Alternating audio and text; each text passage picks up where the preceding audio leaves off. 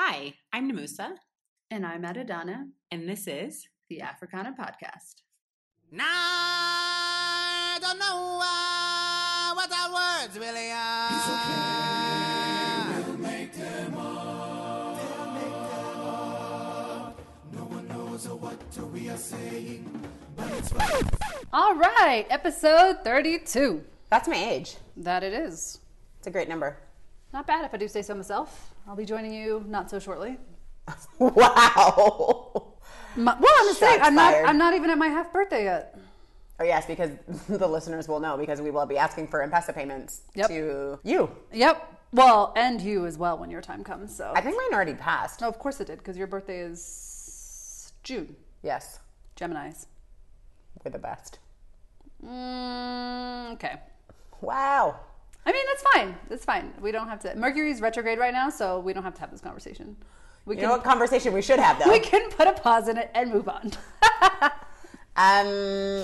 What's been going on with you since the last time we recorded? Well, what can I say that hasn't already been said? And I know I always say that without having said anything, but it's a good filler for time, as I think. It's a great filler. So life is pretty good. I've had a few weekend trips within Kenya, which have been really nice, reminding me of why I need to get out of Nairobi more regularly. Yeah, life is pretty simple. Like, kind of in a negative way, but in a positive way too.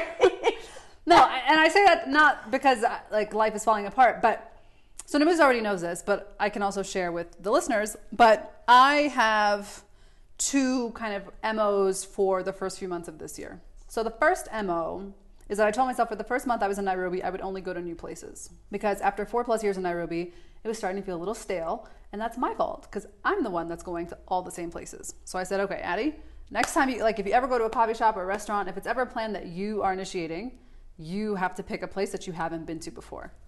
And that's actually been really lovely. So I've been to some places recently that I haven't been to in 4 years, like since 2015 when I was out in these streets a little bit more than I am now.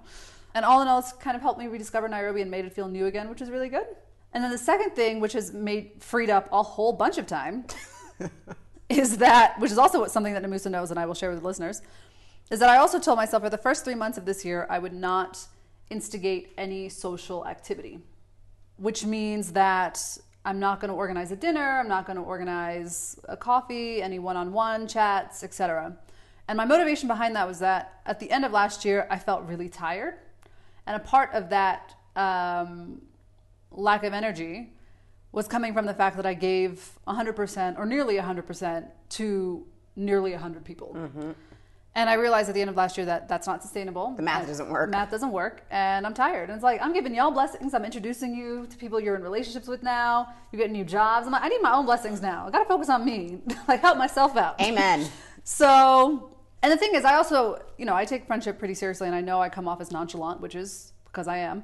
But I do take my friendships very seriously. And I also, for the longest time, I've always said, I can't call you a friend if I've never had a one-on-one with you. Yeah. So I spent a lot of time last year following up with people, scheduling one-on-one time, et cetera, which was great. I needed that last year. I think the other people needed that last year in different ways. And so it's all well and good, and I don't have any regrets about the time that I have spent previously, but I knew that coming into 2019, I needed to switch things up because I was just tired. So I told myself for the first 3 months, you're not instigating anything. Because I was also curious, how many of my friendships would be maintained if I just stopped?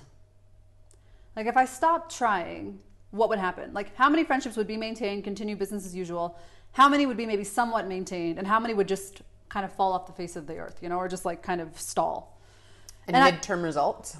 A lot fell off the face of the earth, which is fine. Yeah. I mean, I know there's different seasons, different people's lives. So, there are certain seasons where people had to chase me, Yeah. And there are other seasons where I was more available. So it's not that I hold anything against anyone, but for me, it was just kind of a nice audit. It's like, okay, these are the people that think of me. And so what I've told myself is for the first 3 months of 2019, I'm going to say yes to the people who say yes to me. And that's not to say that people who haven't reached out are saying no. It's just that I want it to be a more equal endeavor in terms of how many, which parties are putting in the effort to make things happen. Yeah. And not necessarily, well, it can be about people, but were there any like surprise lessons or moments? So the surprise lesson is that as a result, I don't have nearly as much to do. Like last year I was overscheduled, like running from thing to thing, which is fine. Again, I needed that last year. Last year was a tough year. I think I relied on those activities and those people and those moments to like get through 2018. But for 2019, that wasn't going to necessarily work. And what I've learned is that I now have so much free time, and a lot of that free time is going to work, which I didn't expect, because I would never consider myself to be a workaholic. I mean, I take my work seriously. I want a professional product. I am a bit of a perfectionist, but I would have never guessed that like I would be working till 9, 10, midnight every day. And out of your own volition. Out of my own volition. But also like we recently lost my associate, so like I do have to do a little bit more work than the average just due to this kind of time frame that we're in right now, and I know that will end at some point, so I'm not particularly nervous about that. But when you say lost, just to clarify. Oh, sorry, no, she's not dead. We're in a very difficult time. Yeah, no, she's not dead. Sorry, she's alive, all well and good. But she's no longer working at our company. So that means I have to do a little bit of her work and my work, which means I have more to do. And now that I have all the time in the world, I shouldn't say all the time in the world, but now that I have more time on my hands, that's kind of what's getting filled up by.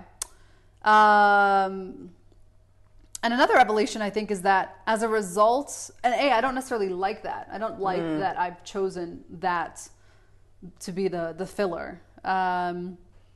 But I think also what it allowed me to realize is that sometimes I actually feel lonely in Nairobi. And because I was always running around seeing people, I never gave myself the chance to feel that. Yep. And so now that I'm not running around dinner every night, there's a dinner, or there's a coffee, or there's a lunch, or there's a this, or a barbecue, or whatever it is, I think I have a lot of still moments where I can just sit and think. And truly be alone. And actually be alone. So that's been good in a way, because I didn't realize how much of my time I didn't have last year until this year, where I look at my credit card statement and I'm like, I'm actually, after I get reimbursed from work for my work expenses, I'm in the green on my credit card That's bill. a good place to be. And I'm like, what? Like, how? And that's because I'm not out all the time. Yep. So there's also financial benefits to this. So there is a financial benefit to this. It's like, woo, okay, that's pretty good to know. So yeah, the first few months of the year have been good in that sense of like having that revelation. And sorry, let me go back and finish the rest of that thought, because I realized I didn't complete it. But I think as a result of feeling lonely, like actually thinking about a relationship for the first time in a really long time, because it's like work should not be the thing filling up my time. I should be watching TV or reading, or like being with someone who cares about me the same way that I care about them. And when you say relationship, to clarify, romantic. Yes, because I've got enough friends. Sorry, y'all. Facts are facts. Yeah, I mean, like, and it's not the same. She's accepting relationship applications in this season, not friendship applications. Yeah, no, it's not to say no new friends. I'm actually team new friends, because I'm going back to the first goal. I am trying to do new things and do new routines and, do things that I don't normally do. So I'm actually taking new friend applications.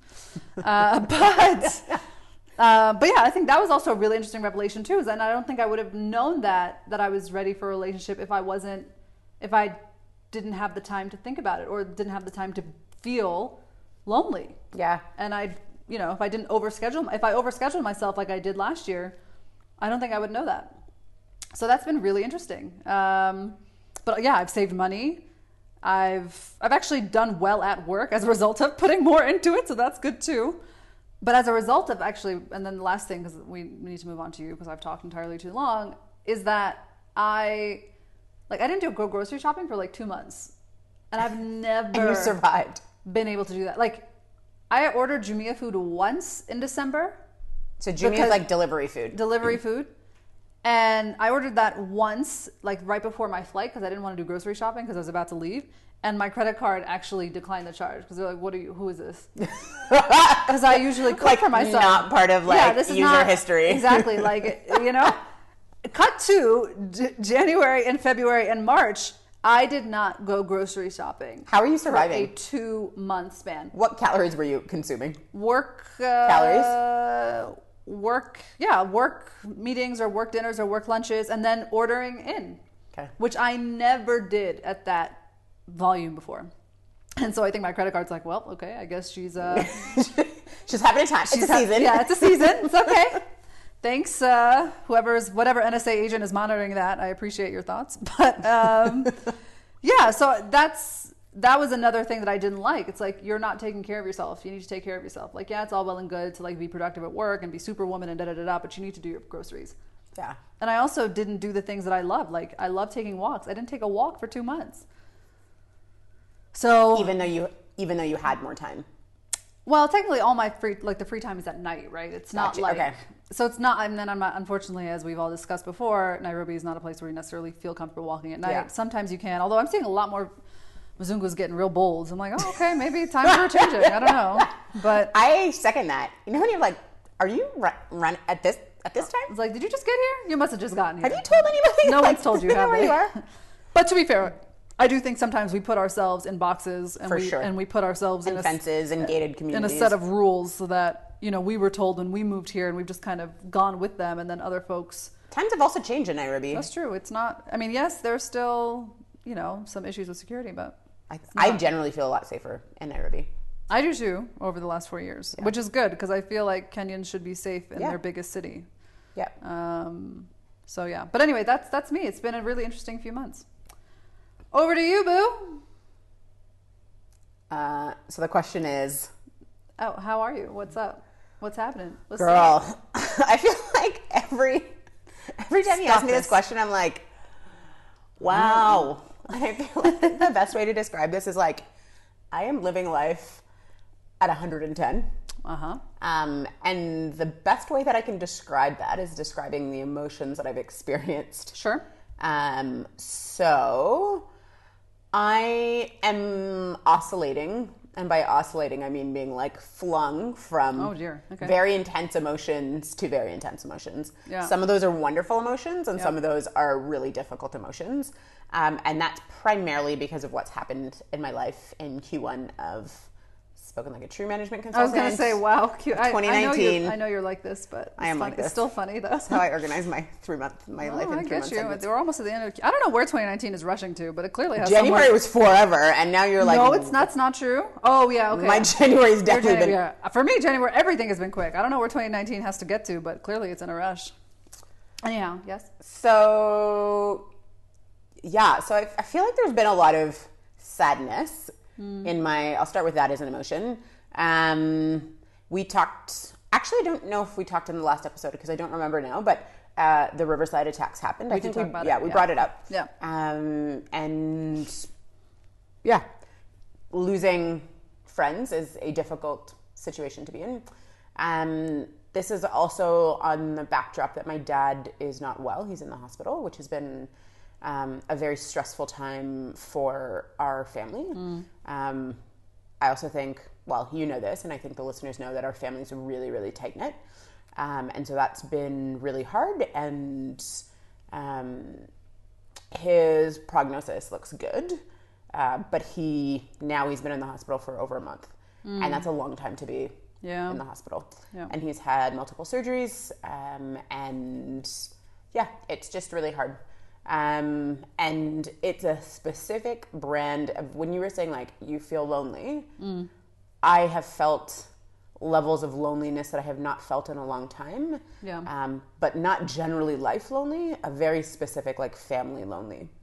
And this I think has been one of the first times that's really challenged my sense of like, I guess this is a trade-off of living far away from people. Yeah. Like your immediate people that you love. Because I obviously have like people who are the equivalent of family here, and in South Africa and in Zimbabwe, and all over really.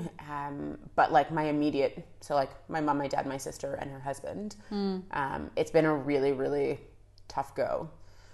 Having said that, I've also really been pushed though around where I'm finding gratitude.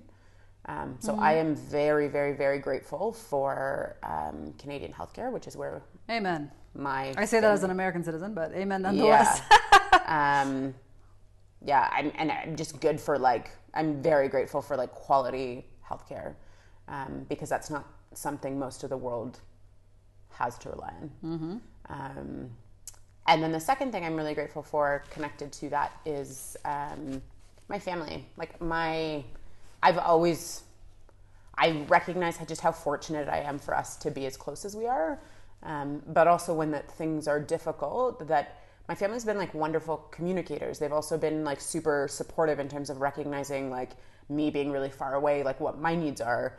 And I don't know if I've ever been more grateful for them than I have been in this season. And I'm generally grateful for them, but like in a different way. Goes without saying. So that has been hard, but it's life. It's also having aging parents. Yep. It's also, again, like I feel like me and the Lord are having many conversations continuously.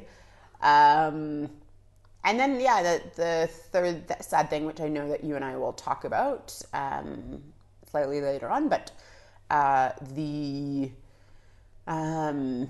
Ethiopian Airlines flight 302 that went down recently.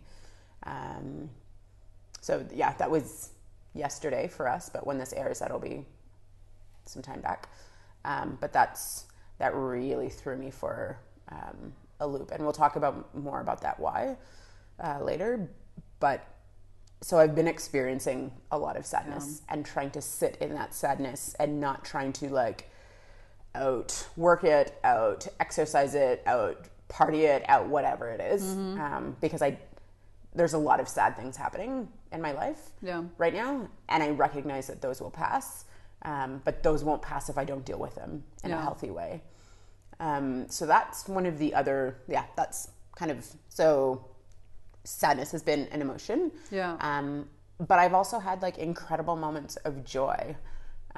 So I landed 2 very big contracts with different well-known global money global organizations. Money. And it's also nice to be like professionally validated in that way as well. And also like from my CV's perspective and profile, both of those that have come through, I'm very proud of, and I'm also really excited for the nature of the work. So I've had like really beautiful moments of joy and laughter and celebration. I've also had moments of anger, of like rage, which for me have actually been connected to sadness. So anger for me is often connected to sadness or disappointment.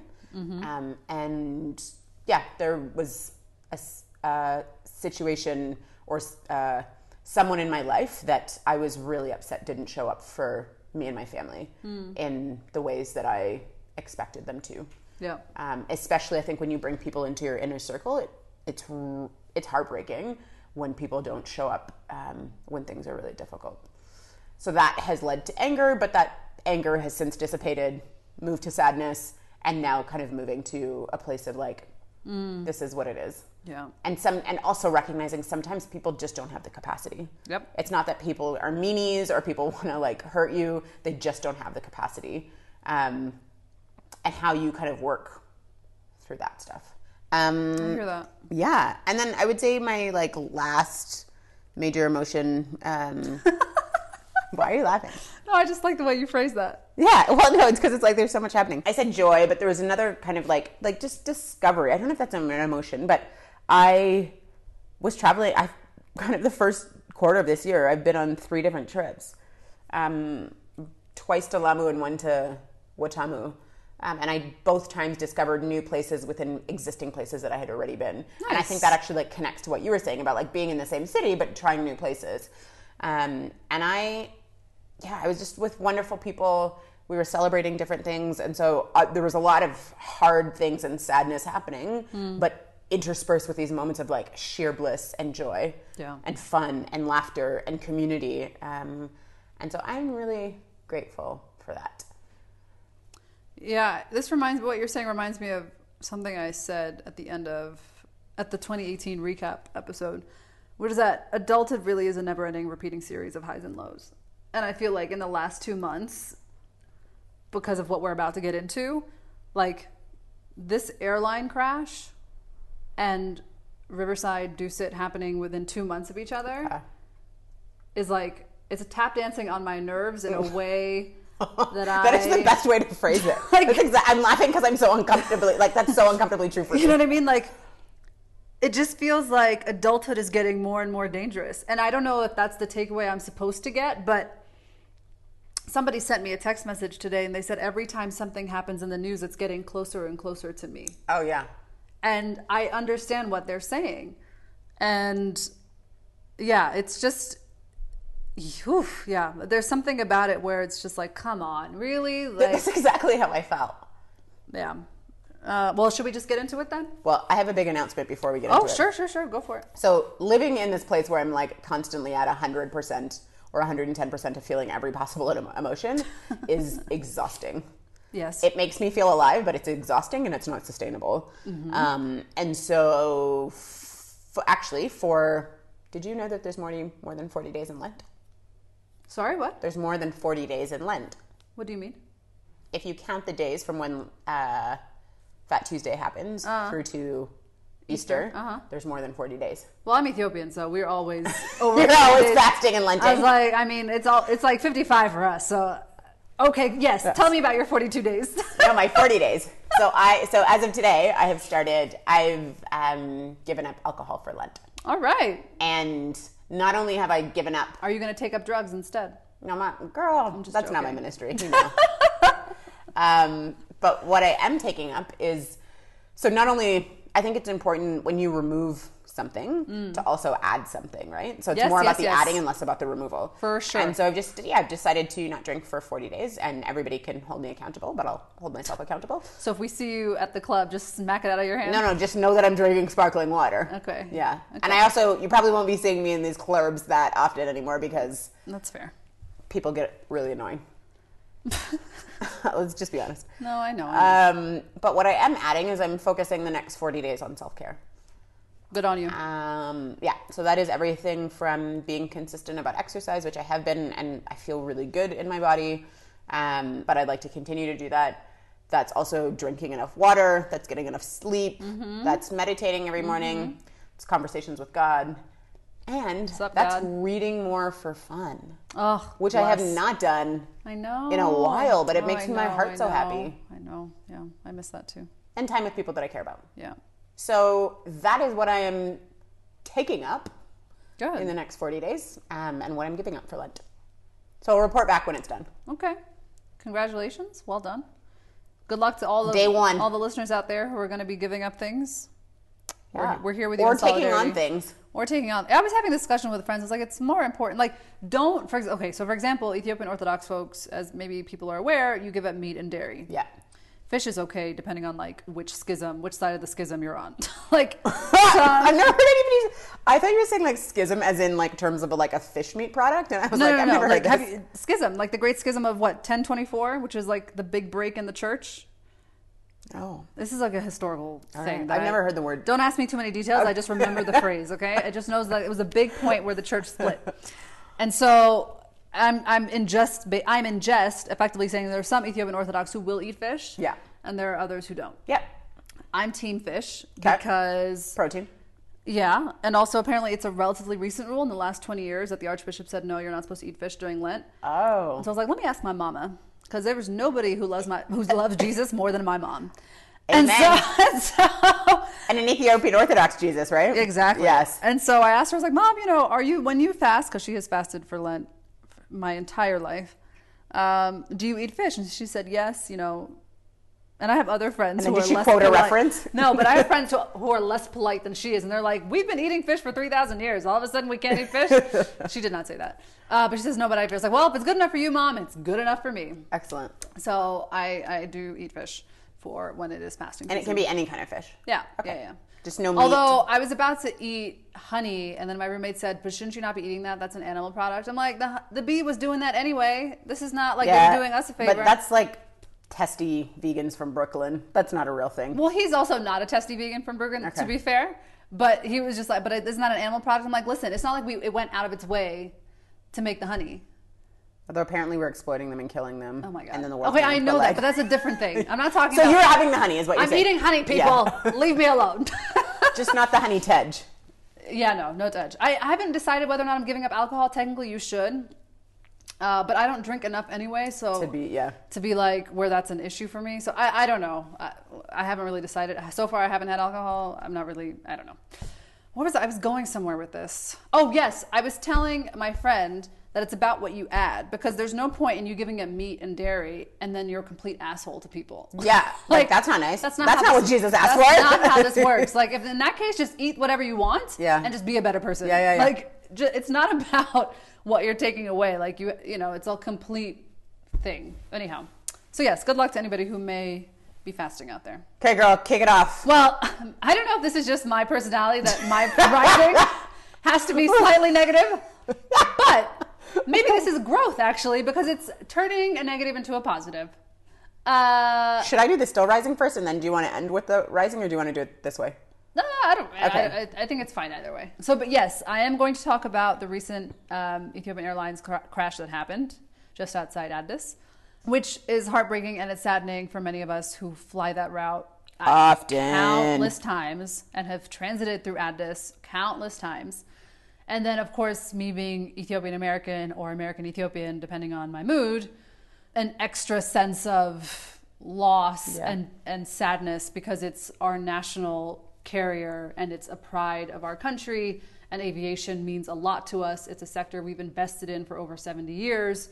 And including that bus from Terminal 1 to 2. Girl, 2 to 1 actually. But 2 to 1, sorry. But who's counting? So it's really, so yes, it was incredibly sad for a lot of different reasons, for the reasons you'll get into. So I won't get into that. But what I was happy about was how many people in the social media sphere came to Ethiopian Airlines' defense. And that's not necessarily something I would have expected. But as folks may be aware, there potentially may be an issue with the type of aircraft that was used on that flight, which is the Boeing 737 MAX 8. It's a new model, an upgrade from the original 737, which I believe is Boeing's most popular aircraft. And Airbus released another, I believe, A380. And so this was kind of the response to that development on Airbus's side. Airbus is a French company, Boeing is an American company. And so there were a few ignorant comments about, oh, but this is an African airline, that's to be expected, et cetera, et cetera. And the Lord was on their side, because Mercury, I tweeted about this. I'm like, y'all are so lucky that Mercury is retrograde right now, because I'm not trying to fight with strangers, but please believe if Mercury was going in the direction it should, I would cuss all of you out. But with receipts. Yes. And of course, because it's Lenten season, I would do it somewhat politely with the spirit of Jesus as I cuss you out. And so what I was really proud of was how many people from around the world effectively said, we have flown Ethiopian. It's great, sir. It's great this, it's great that. You know, this is not a pilot error. This is not, you know, your second-rate airline. You know, we fly with them each time. Richard Quest defended Ethiopian Airlines, who's a huge or well-known CNN anchor. He also said some problematic stuff, but I'll get into that after. He did? Yeah. Oh dear. Okay, I must have missed that part. And there's also, oh God, his name is Alex, and I'm forgetting his last name in this moment. I'm so sorry, but I will post it in the description. But also was being interviewed by some British news, channel, and she said, okay, but they have they have a poor safety record, and he repeatedly said, no, they don't. They've only had one other crash, which was a hijacking. And they've only had one other crash. And then she said, no, but it's unsafe. They've had that hijacking. And then he said, no, it's just one hijacking. That doesn't mean they have a poor safety record. And I'm glad other people with louder voices are doing the Lord's work. And you can just clap in the background. Yes, because I have ranted on Ethiopian Airlines before. I don't know what episode number that is. There's receipts. But I get it. Yes. Is the food so great? Maybe not. Is the customer service so great? Maybe not. Do you have to wait forever to get the voucher to go to your hotel? Yes, you do. Do you get 15 emails reminding you that your flight is happening in the next 24 hours? Definitely. Possibly. Is there a bus from Terminal 2 to Terminal 1? Yes, there is. Now there is. But for a long time there wasn't, and you had to walk, whether it was in the morning or at night by yourself with a suitcase, being a young woman. Not that I'm bitter, but yes, that happened. Did the airport for a long time look like a boutique IDP camp? Yes, it did. Just being facts. Like, yes, there were no proper bathrooms. You were in porta potties for a good chunk of time. I remember this. And now there are proper bathrooms because I flew through Addis not too long ago, a few weeks ago. And there are now actual bathrooms like attached to the ground. And that's fantastic. So yes, you can say all of those things about Ethiopian, and I will have that. And you would be the first person to say these things. And I would be the first person because I've had this rant before about how Ethiopian Airlines and all associated staff, whether it's immigration or customs, are all ambassadors for their country and da-da-da-da-da-da. So trust me, I get it. But what you cannot say is that Ethiopian Airlines is a faulty airlines, is a quote-unquote third world airlines, is a stereotypical African airline, which is what some people have said, or how could it be, of course something like this would happen, or that they have a poor safety record, or that they don't take safety seriously. I mean, aviation is something we take incredibly seriously. It is something we're incredibly proud of. The fact that you can get from Addis to Bangkok to Buenos Aires to Barcelona to pretty much anywhere you could possibly think of. And it was intentional. And like, it was that was part of the growth plan for the country. Yeah. And you know, it's a government-owned enterprise. Yeah. The prime minister was the first person to say something happened. He gave condolences before Ethiopian Airways even put out which I know some people are like, was he hacked? No, he was not, unfortunately. So you can say a lot of things about Ethiopian Airlines, but what you can't say is that it doesn't take safety seriously or that it has a poor safety record. That's the only thing I take issue with. And trust me, I've been here, I've ranted, I get it.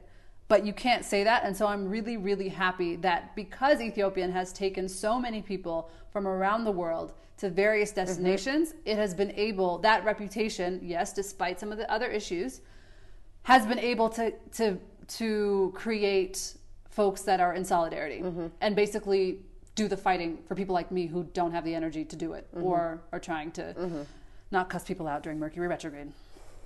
So that is the takeaway, is that 73 plus years of a record has been able to, in some cases maybe not, because there are, you know, I get it, you can't fix everyone's mind or change everyone's mind, but where it counts, it has created advocates where I think we would need it, because this could have easily been a thing where Ethiopian Airlines is dragged through the mud and people say, we're not flying with you anymore, and now, oddly enough, people are looking at Boeing like, skirt, because of this recent Lion Air flight that crashed similarly just minutes after takeoff outside of Jakarta back in October. So that's one new aircraft, the Boeing 737-8 MAX, and October and March, which is really unprecedented for a new aircraft, according to aviation experts. So it is a negative, but the positive is, we've got some fans, thankfully.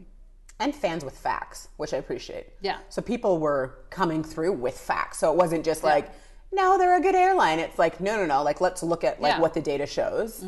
These are the amount of accidents. And you can't just make like wild, unruly claims and then expect for people not to be like, excuse me? And I really think that anchor that was in the video that I'm thinking about, the woman who was in the UK network, T something, I can't remember. I really think she thought she could say that because like, oh, of course, like all of them have issues. So I don't have to research this. I can just make this assumption and it will fly. Because she sounded surprised that he was not agreeing with her. And she was like, no. Yeah, that's me though. Yeah.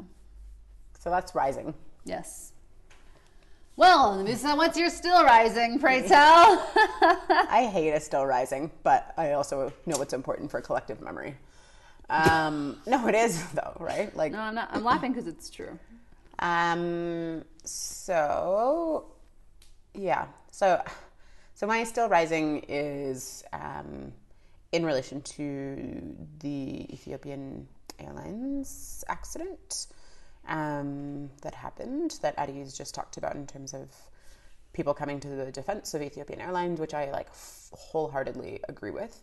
The first thing I want to say is just and I'm going to say our sincere condolences to family and friends and loved ones of the deceased. So out of all, it was 157, is that right, Addie? In the last numbers that you saw? I believe it was 149 and then 8 crew. 9 crew. Okay. Yeah. Well, I'm not sure. That's what I remember seeing. So everybody, because right now must be a very, very difficult time for a lot of people. Right now is a difficult time for us, so I can only imagine people who are more directly affected. So our condolences and our thoughts and our prayers are with you. And I think connected to that, when these big incidents that have happened, and this is the second one that hits really close to home for both Addie and myself, so that flight was on its way from Addis to Nairobi. So there was a huge number of Ethiopians, Kenyans, and then also Canadians because of the UN Environmental Assembly that is happening this week, in addition to many other nationalities. There were people of kind of every walk of life, every country. Yemen, Saudi, Slovakia. There was ages, like in terms of there was children, there was people who were quite old, and everybody in between. It's heartbreaking. And when I woke up yesterday, I would be being disingenuous or non-honest if I said that I'm not a little bit nervous to fly. Actually, I'm a lot nervous to fly, but I'm going to go and get support and deal with that, like professional support, because flying is a huge integral part to my job, and I have flown for my whole life. And it's connected to an incident that happened before this incident that I was physically in. But I don't want for myself, and I don't want for other people to feel scared. And so all of this connects into what the rising is, and this is around accountability.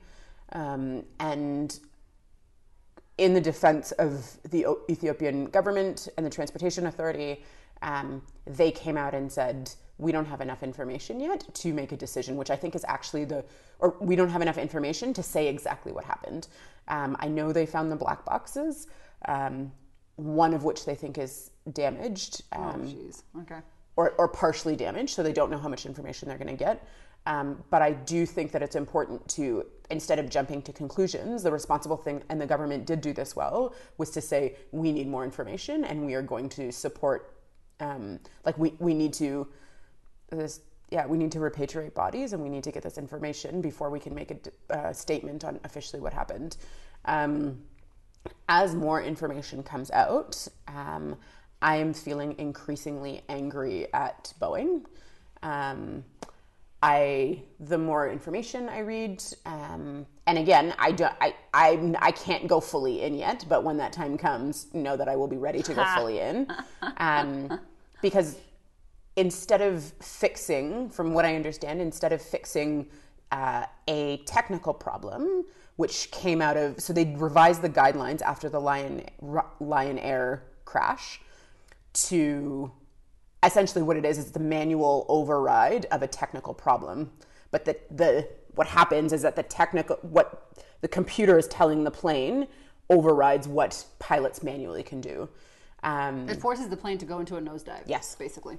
And what they think happened, and there will be more information that comes out, but that they know for sure that the pilot radioed back to get clearance to come back to Addis to land. And that they were approved for that, which just speaks to kind of the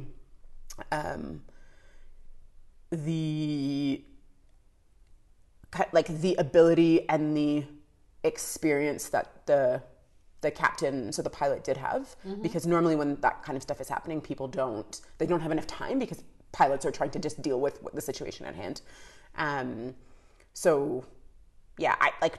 To both of the pilots' credits, it sounds like they did absolutely everything that they could do to try and avoid that. Right now the U.S. Aviation Authority, the Ethiopian Authority, and then Boeing said they were going to send a technical team, but I have questions about if there's something legally potentially problematic there. Can you investigate yourselves? I think they also just have to be there, though. Yeah. I don't think. But you don't think it's a conflict of interest?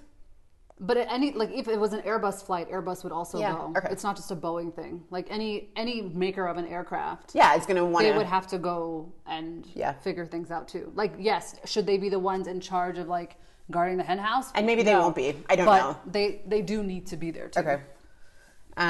So I'm trying not to have a lot of anger towards them, but it's hard when the problem in the system wasn't fixed. It was just guidance to pilots as to what to do, as opposed to getting to the root of the problem.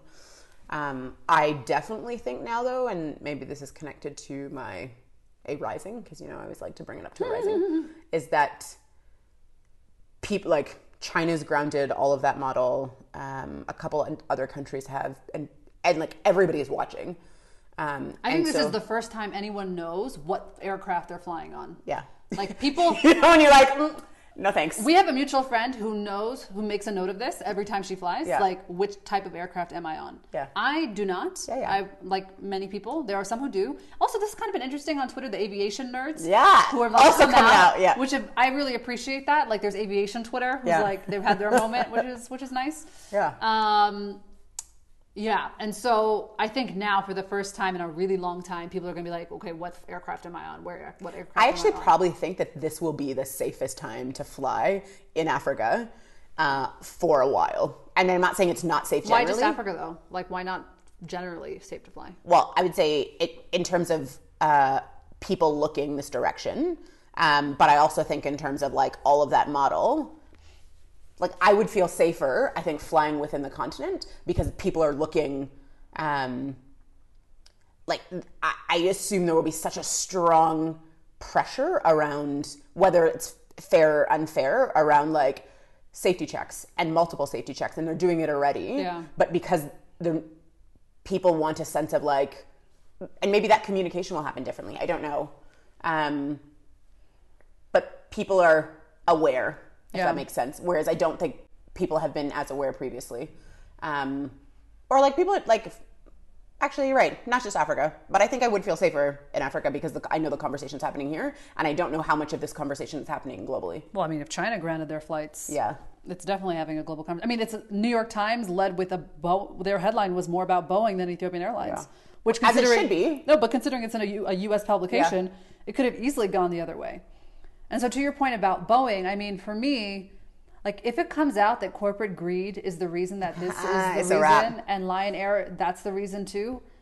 I mean, that is just the most, well, not the most, but one of the most unconscionable things. Like, because if you read the New York Times article that was published after Lion Air, what you see is that Boeing effectively lobbied the FAA to basically say pilots don't have to be retrained on this safety feature. It was literally a feature that was unannounced. Pilots didn't know that it was there. Mm-hmm. And I'm like, how does that make sense? Like, for anybody.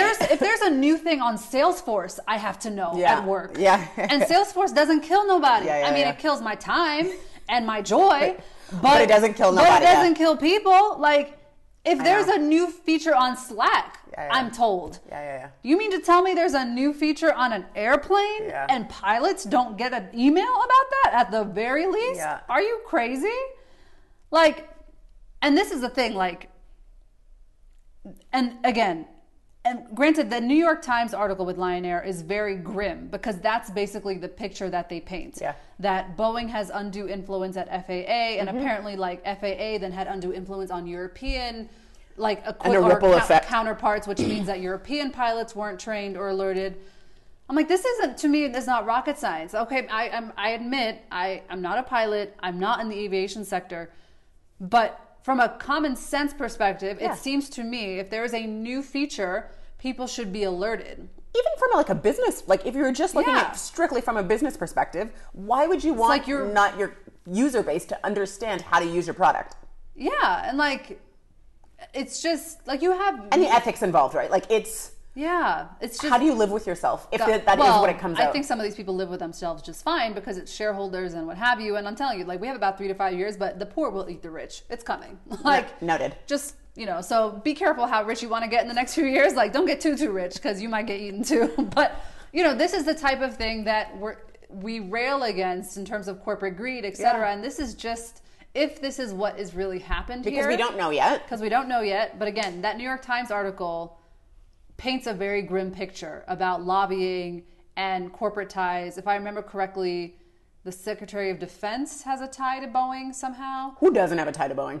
Yeah, like... But I guess it's also different like when you were in public office. Exactly, like, that's different. Like people might have shares, but they're not the ones making decisions. Granted, maybe defense doesn't make decisions with the FAA, but maybe they can order aircraft. I don't know, maybe they do more Lockheed Martin. I won't lie. I'm not going to pretend to know everything about this. But the point is, there should be some sort of line. The FAA is an authority. Like you can't... Just like the FDA. Exactly. Like you should not be able to have undue influence. Like, if pilots need to be retrained, like, is that really the end of the world?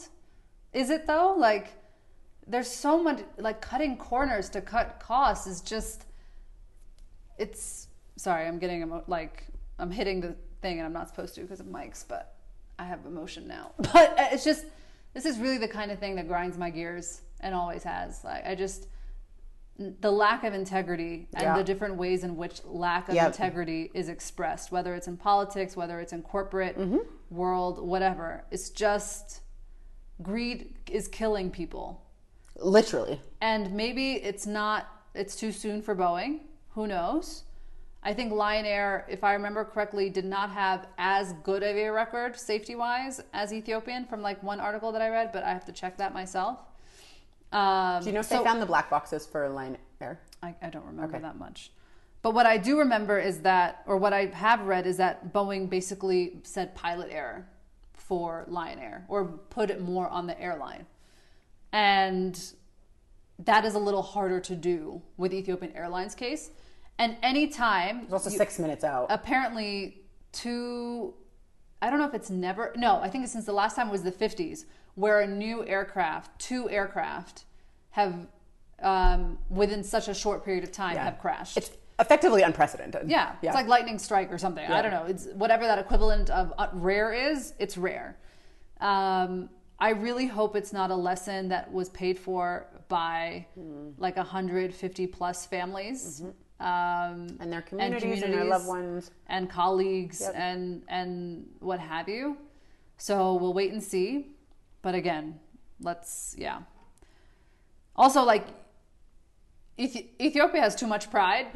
Like, I know my people, we're very quiet, but we're not quiet when it comes to certain things. And I feel like taking back your artifacts. Well, or our hair, actually. Did you hear that? The No. British Museum, or one of the museums there, is giving back Emperor Tewodros' hair. Why did they get it in the first place? I don't know. I was like, really, locks of hair? Like, I understand gold. I don't approve, but I get it.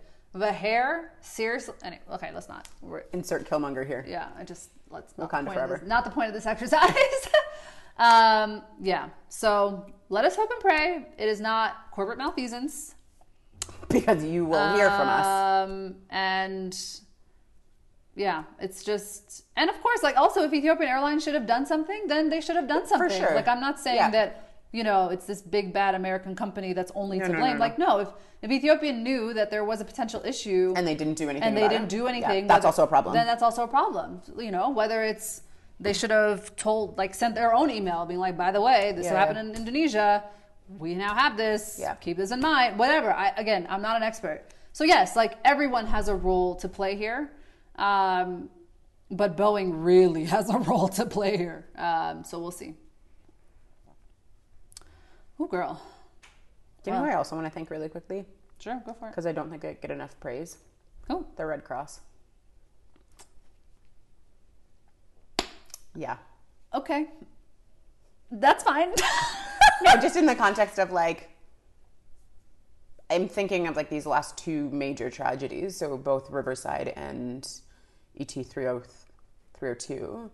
It's like often the Red Cross who are the first responders, or who are the people who have to, like, take people's bodies out, or who have to identify people's bodies or take them to the morgue. Like, it's such an important job that I think often goes unnoticed.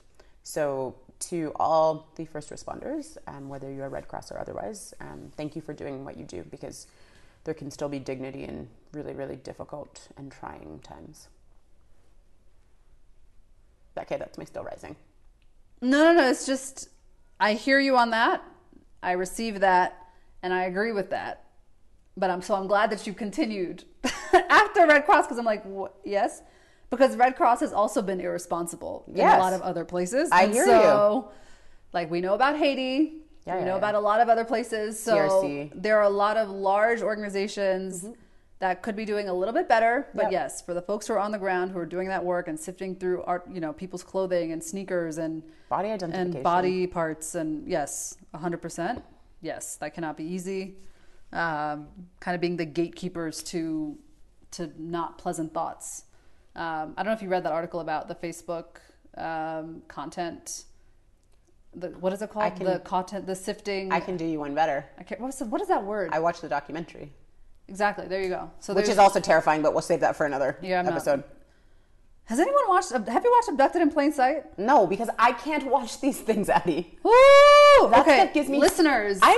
Listeners. I'm scared of the world in general. Well, not scared, but a little bit. a little bit bit on eggshells these days. Yeah, that's fair. I can't watch this. Me as well. So so many people were talking about it, and I thought like, oh, because it's really engaging. No. Yes, it's partially engaging, but it's literally every 5 minutes, it's a hold my beer moment. Like, oh, this is crazy, hold my beer. This is crazy, hold my beer. This is ridiculous, hold my beer. I'm shocked. I'm in shock. So listeners, please, like, I need someone else. I'm not saying watch it. Can you give an example without giving away a plot? No, I cannot. No? Okay. I absolutely cannot. Everything is a plot twist. Everything is absolutely ludicrous. And I'm not telling listeners to watch it because I don't want to put that evil on you. But what I'm saying is, if you already have watched it, please tweet at us so that I have somebody to talk about this with, because what's the word? Expelled the demons? No. What's the word? I've surpassed my small network of friends who have already watched it, and I need more people. There's only like 2 other people who watched it, and actually one person stopped halfway through because they're like, "This is ridiculous. Like, what is this? What?" And actually watching. Does it make you feel scared? No, it's not a scary thing. It's just you can't believe someone is that good of a manipulator. I can't watch it. No. Mm-mm. No, you're not in the right place for that. No. I don't know if I can't watch Goosebumps. There's no way I can watch this. There was a TV show growing up called Are You Afraid of the Dark? Yeah, I can't watch that. That legitimately I was afraid of. And I'm okay to say that. Safe space. Or even if it's not a safe space, you can tweet at me if you want to. But it was scary. That's fine. There was also Unsolved Mysteries that used to be in the U.S. Oh my goodness, I cannot watch And those that were show. real, right? I think so. I think, yeah. That is real. I'm not really into true crime. That's not I've never watched any of the American true crime stories. I've never watched a lot of, Serial I did listen to. Yeah. So, but that is, I guess, true crime, but not like a traditional sense of true crime it's brand. also not as salacious, or it's not gory. It's more like a courtroom procedure. Yeah, like the justice hearings. So I've watched Law and Order. Dun, dun, like, I know me too. that. I used to fall asleep to Law and Order SVU, but that stuff doesn't mess me up. It's the like. Some of it is though a little. Oof. Some of those early plot lines, I was like, good God, that's a lot. But anyhow, not the point of this. I get it. Sorry, I'm like, there's a lot happening. It's okay. Guys. There's a lot going on. on. People, it's just been a rough 2 months. Yes, it's just the way this person has manipulated a whole family is unlike anything I've ever heard of before. And yeah, again, it's just the human condition, just the kinds of people that are out there. I don't know. There's also like the Ted Bundy tapes. There's a lot to choose from if you want to get into that rabbit hole. Netflix got you. Like, there's a lot. There's so much. I haven't. The only reason I watched Abducted in Plain Sight was because I saw so many people posting about it. So I thought, oh, okay, like, because a lot of people were talking about Black Earth Rising, so. Yeah, which I watched. Good, no? Yeah.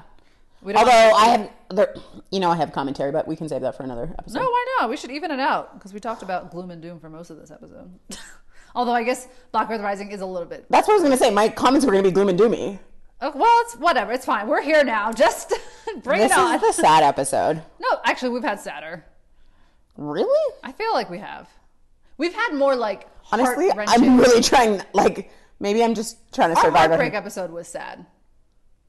Not like in a global sadness, but a personal sadness. Did either of us cry? Not on the outside. I think internally maybe we shed a tear. Okay. How I cried? I've cried. You've definitely cried. Yeah. I cried when I read the letter to myself. Yeah, and I think when we did the explanation of why last year was so hard for both of us. Did I cry? Maybe I blocked that out. For someone who has a reputation of being like... You do have feelings. I have a lot of feelings, guys. I have a lot of feelings.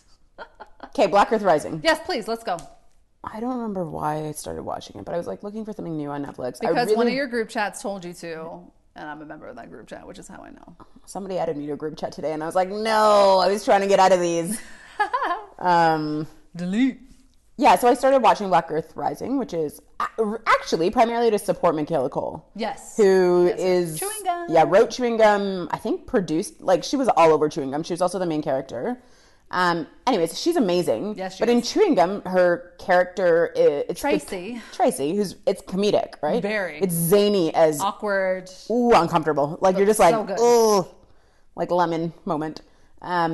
but in Black Earth Rising, she plays the main character, and it's very serious. So it's about the kind of like it's about the Rwandan genocide, but not actually like it's another plot line, effectively, without giving too much away. It's about the aftermath more than anything else. Yeah. And geopolitics. Yeah. Different parties and their interests. And unclear if that story is in any way based on a true story. I have no idea. Or maybe it's like multiple stories that people have brought together. But like, for example, I was looking up in the actual, so they say it's Rwanda, but the flag is not the Rwandan flag. Like there's all these. I don't think they were allowed to. Yeah. I was also thinking, I was like, did you guys consult with the Rwandan government before you made this? The BBC is banned in Rwanda. I don't think so. Noted. Interesting. You didn't know that. They got kicked out. When? Oh, God. 2 years ago? They're not back?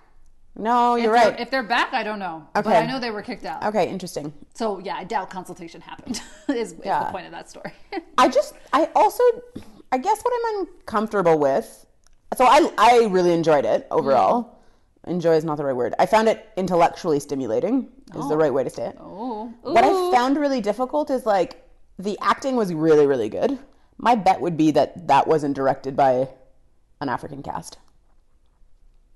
Or sorry, that was the director wasn't African. I don't know. I haven't looked that up. He isn't. Yes. He's Hugo Blick. He's done like a bunch of other like similar really good stories. He's actually the lawyer.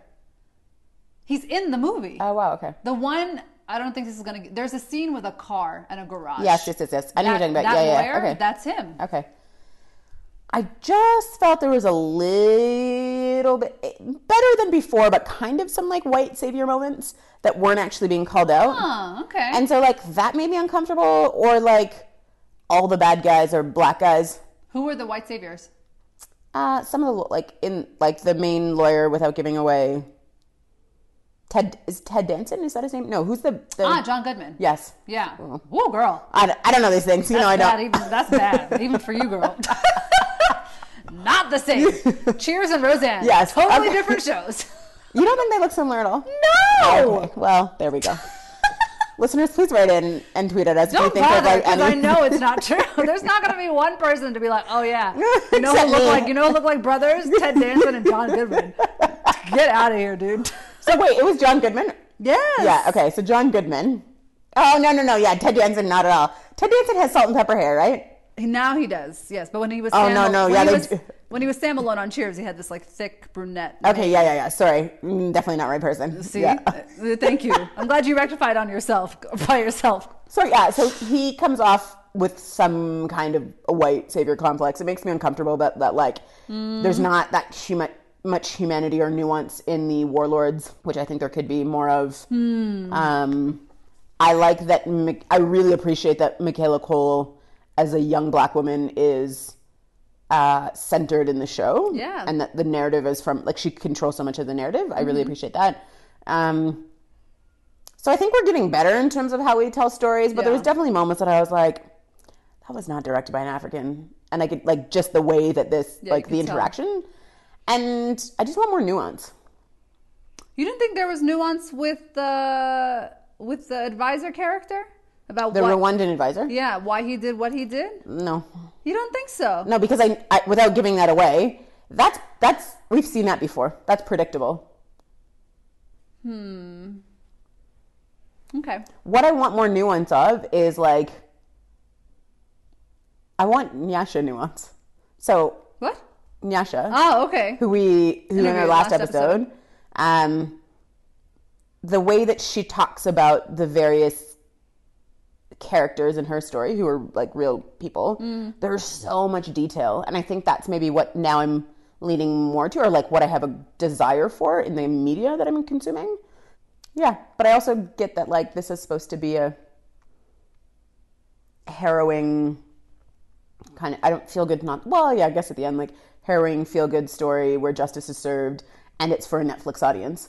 So not everybody's asking. People are going to be watching it for different reasons. Yeah. But what my concern is like if this is still a few people's access to like what Africa means, I'm doing quotes, air quotes, or what Rwanda is, or what like so on and so on, it makes me a little bit concerned.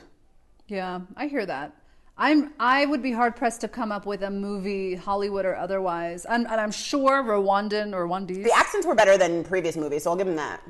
Oh god, that is really a long walk to freedom. African accents. That's in movies. how you know we will have made it, is when like the accents are legit. Oh, word! I feel it's like the same professor at Yale School of Drama who's doing all the accents. And like, this is Malawi, and this is Nigeria, and like one is just deeper than the other, or like something ridiculous, you know? There's a gap in the market there. Well, it's not going to be me because I don't know how to do it, but someone else with the skills, please do your best. I was going to say something. I can't remember what that was. Ah, yes. So I can't think of a movie outside of, the two biggest productions that have Rwanda in it are Hotel Rwanda and Black Earth Rising. Yeah. And that's why I would start, my preface to this was, I'm sure there are Rwandan, is it Rwandan or Rwandese? I've heard both. For what?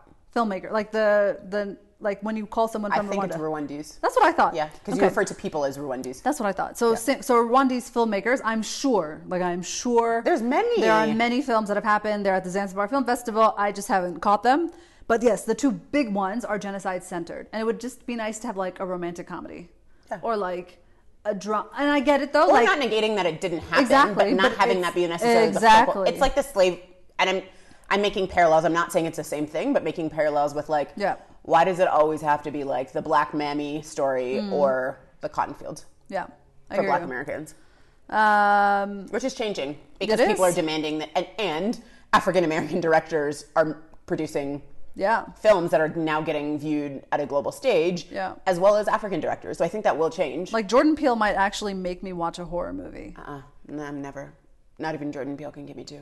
I think I might actually watch Us. Who would Chile? But I need somebody to watch it first and be like, these are the minutes, like when someone jumps out. I would just be doing this, like having my eyes covered and be like, okay, well, guess I'm here for 2 hours with my eyes covered. Yeah, so I think there's also a lot of, folks like Regina King, who, for the U.S. context, that have literally, they're breaking down the door and they're like bringing so many people with them. Yep. Which has changed. Wanuri is a great example of that. Here in Kenya. Yep. So yes, okay, interesting. I also had another question about this is something that I'm thinking through that I don't have the answer yet. Sure. So like, I don't know if I'll have it, but very clear to me that it's problematic for, like for example, white actors to play Hispanic characters or white actors to play Black characters. Like we're definitely not. Yeah. That definitely should not happen. What I'm struggling with, and I think this will change as the kind of this more and more content is being made, but like, so Michaela Cole, who I think does a great job in this, is clearly not Rwandese, even though that's what she says in the show. And so my understanding is Ghanaian British, or British but of Ghanaian ancestry. And so that's everything from like phenotypical features to her accent to her intonation and like she's done a great job in trying to like really embody that character. Well, I don't think the accent matters though, because she's just a British person. Like her accent is like she grew up in England. Fine. There's other characters that I would also use, maybe not just her, but other characters. So the advisor guy. He's Tanzanian in real life, but he's playing a Rwandese character. Oh, it's kind of close. I'm just saying it's not as bad as it could be. But I know, but I guess what I'm saying is like it's a question that's coming up for me around like, is that cultural appropriation? Or like, could you not find Rwandese actors to like? And I don't know the. Or maybe they didn't feel comfortable being in that production, considering what the whole like. If you see the show, you'll know why I'm saying what I'm saying. Yeah. There's quite possible that because of the subject matter and the way the subject matter is presented and the kind of quote unquote twist at the end, that perhaps certain Rwandese actors would not want to be associated with it. Which is fair. Yeah. But I can also think of many other movies where like it will be African Americans playing. Yeah, like Will Smith playing the Nigerian doctor in the Concussion movie. The same was said for who was supposed to do the Winnie Mandela movie? Wasn't that, what's her name? Jennifer Hudson. Okay. I don't remember. But I'm just... Dude, Terrence Howard played Mandela. Oh, yes. That's where you're like, fans. How does that make... And Terrence... Bless you. I think you were great in Hustle and Flow. I have no issues with you whatsoever. I think Lucius Lyon is a great character. You're basically playing yourself. But no. So I guess my question, and you don't have to answer that, and my question to the listeners is it, so it's very clear when it's cultural appropriation, when it's Yeah. is it makes me feel like it is a cultural appropriation when it's amongst, sorry, go ahead. No. Finish your thought. I don't want to interrupt you. So I was going to say, it makes me feel uncomfortable if we have, let's say, Lupita. Yeah. This is actually a very good example. Playing a main character or any character that's set in a Ghanaian context. Yeah. And I'm struggling with what are the boundaries around that, because I also think like acting and like freedom of expression and really embodying characters. Sure. But there's also like not at the expense or at the acknowledgement of that you tried to find people who could do that from their own context. Yeah. So what I will say is I don't know if cultural appropriation is the right term for what is happening. I would say the issue here is miscasting or the wrong casting or not quote unquote thoughtful casting, because cultural appropriation is more about either a tradition or a lifestyle or an outfit or a dress that one culture is taking as its own without giving proper credit. This is not quite happening here. I think the right or the more correct term for what you're describing here is just miscasting. Like you are putting Rwandese or Ghanaian people as Rwandese. You're putting Tanzanians as Rwandese. You're putting South Africans as Rwandese. You're putting South Africans as pretty much everyone because they have a pretty good, film sector. So I don't agree with the term cultural appropriation for what's happening here. But I do think what is happening here is a mistake. Or not a mistake, but it's a misuse of resources or a misuse of whatever. And granted, I don't know about the film sector as well. Maybe we should have Renuri on for part 2 to talk about these things. But Renuri, come on our show again. But I think, yes, it helps with the Africa is not a country if you allow people from their own countries to be a part of telling those stories. So I would prefer, yes, that a Ghanaian plays a Ghanaian or a Rwandese plays a Rwandese. But I don't know if I'm also... It's not the hill I'm going to die on, but that is a preference. It's not your cross. Yeah, exactly. I get it, and I see why people would be upset. And if there are people who looked at that production and was like, yo, I was at Juilliard, I've been trained, or I'm a Yale School of Drama alum. You're still out here with that crappy accent. But anyways, that's neither whatever. No. But an African who is saying these things and seeing this role and being like, I could have done this, and that's obviously an issue. But again, if you're famous, it's easier to get famous, or if you're famous, it's easier to get. So I'm not sure where the agency lies in this. I'm going to do more research on this. Yeah. After having just heard what you said, I actually think that I'm going to stick by this for now, and I might change my mind later on after I've done more research. I think it is cultural appropriation, and I think miscasting is the conduit to that cultural appropriation. I'm going to do more reading on this. Okay. And I would love to hear from the listeners, because I'm actually not 100% certain. I'm just thinking how do we name what is happening correctly? Because I think there's agency in naming and being able to identify. And then 2, what is it that how do we hold ourselves accountable? Yeah. Y'all should watch Black Earth Rising, though. It is good. Yeah. Also, shout out Michaela. I think you did a brilliant job. There's also Boy Who Harnessed the Wind, which is on Netflix. I haven't watched that. It's on Netflix now, directed by an African, or African of British, African, Nigerian, British. This is, without giving too much away, the story of Malawi. The wind turbine. Kid in Malawi who invents a wind turbine. Yeah. That's not a spoiler. That is literally that's on the front of the box. That's there's a book too, so you should have gotten that. And it's based on a true story, correct? Exactly, yeah. There's also a film by Genevieve, I can't remember her last name, Lionheart. It's the first original Nigerian production. I believe it might have been the first original Netflix from Africa production. Which was the name of the book that one of the professors who was killed in the plane wrote. Sorry, I was just looking at that. I know, yeah. The Carleton professor, P.S. What's his last name? God, this is bad. I can't remember his last name. But yes, I know what you're talking about. So yes, Africa, Netflix is buying everything. Yeah, Netflix, what I will say for all you young and not so young content creators is Netflix is looking for a lot of original African content. to buy it up. Yeah. So name your price. Name well. Don't be shy. Yeah, and then cast people who Should be from those places. I didn't say that, but you know what I'm thinking. I just finished her sentence because she was looking at me. So that's basically what Namusa said. I'm just the conduit. But I also don't know enough about like the industry as a whole, right? My assumption is that there actually are really great, and I'm only taking this based on my experience with how Wanuri casts, which I think is. Sorry, go ahead. No, I was going to say we should remind the listeners who Wanuri is, I think, just in case they didn't. That was episode 5. That was a long time ago. The one and only Wanuri who's really changing and taking on the world. Rafiki is her friend, or Rafiki's her friend. Rafiki's her film. Rafiki also means friend in Swahili. A lot of Fs. Yeah. So, and Rafiki made it to Cannes this year. It did. African, not Africant. That was her hashtag. I can't take credit for it. Okay, thank you. But never mind. But why this is important is in all of the films that I have seen Wanuri produce, she has been very good at casting character or actors or actresses who fit very there's some level of authenticity, whether that's around identity, whether that's around accent, whether that's around age, whether that like you really believe that this is the story of that actor or actress. Yeah. Because oftentimes it is. Not always, but oftentimes it is. But also Kenya's a bigger market for film than a lot of other markets. Do you have an issue with Black British actors playing either Black Canadians or Black Americans and like changing their accent? And Can you give me an example?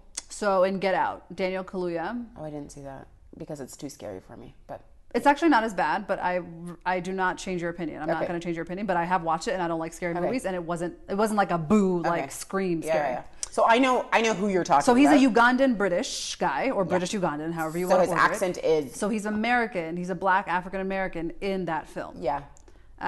So would you? And there's been Idris Elba, right? Stringer Bell in The Wire. Yeah. You know, he's Sierra Leone and Ghanaian, half Ghanaian, half Sierra Leonean, I think, are his. All DJ. He just came out with a banger. And all fine as hell. But anyway. I don't feel that way, but anyways. You and I don't align. Which is great. We're never going to have the same problem. Exactly. It's fantastic. But he's like, when people named him Sexiest Man Alive last year, I'm like, you remember the song "You're So 2000 and Late"? Or like that was the lyric in that Black Eyed Peas song? That was the literal definition of "You're So 2000 and Late." I will agree with that. Like, seriously, okay, that's not the point of this. So he played a Black American, you know, this guy in Baltimore. He's a British guy. So would you say the same applies? Like, would you have an issue with a Black Briton actor playing a Black American role or Black Canadian and just turning up or switching the accent? So if I'm going to stick with the same question around why I think it's cultural appropriation, then I would say, yes, I have a problem. Okay. Namusa the academic has a problem, or the theorist has a problem. Okay. Namusa consuming content, maybe not so much. Interesting. But I don't have a firm position. I know where I'm leaning to, but I'd love to hear from other people around from our listeners, from you in a future episode, from filmmakers, from actors and actresses themselves, what feels right, what feels appropriate. Yeah. Because it's also ultimately not on me to decide, but I do know when there's some stuff that I'm like, Because in the Daniel Kaluuya case, and I don't know if I'm saying his name incorrectly, but he's of African descent. Yes. And in the UK. So you would argue that that's twice over cultural appropriation, because he's not a quote unquote Black Briton without African roots, that are more removed. His parents are from Uganda. So it's two levels of quote unquote appropriation. He's now a Black American, and he's now in a different country and with a different historical immigrant background or lack thereof. 400 years removed, I mean.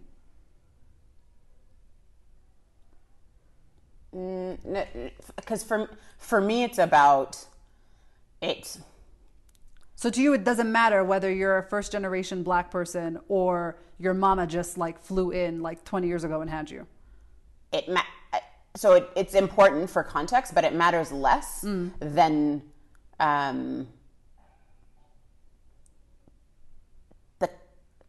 what feels like.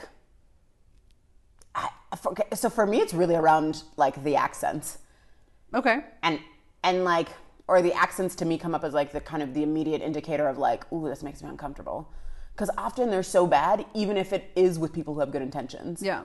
Even like Lupita's South African accent. Not good, fam.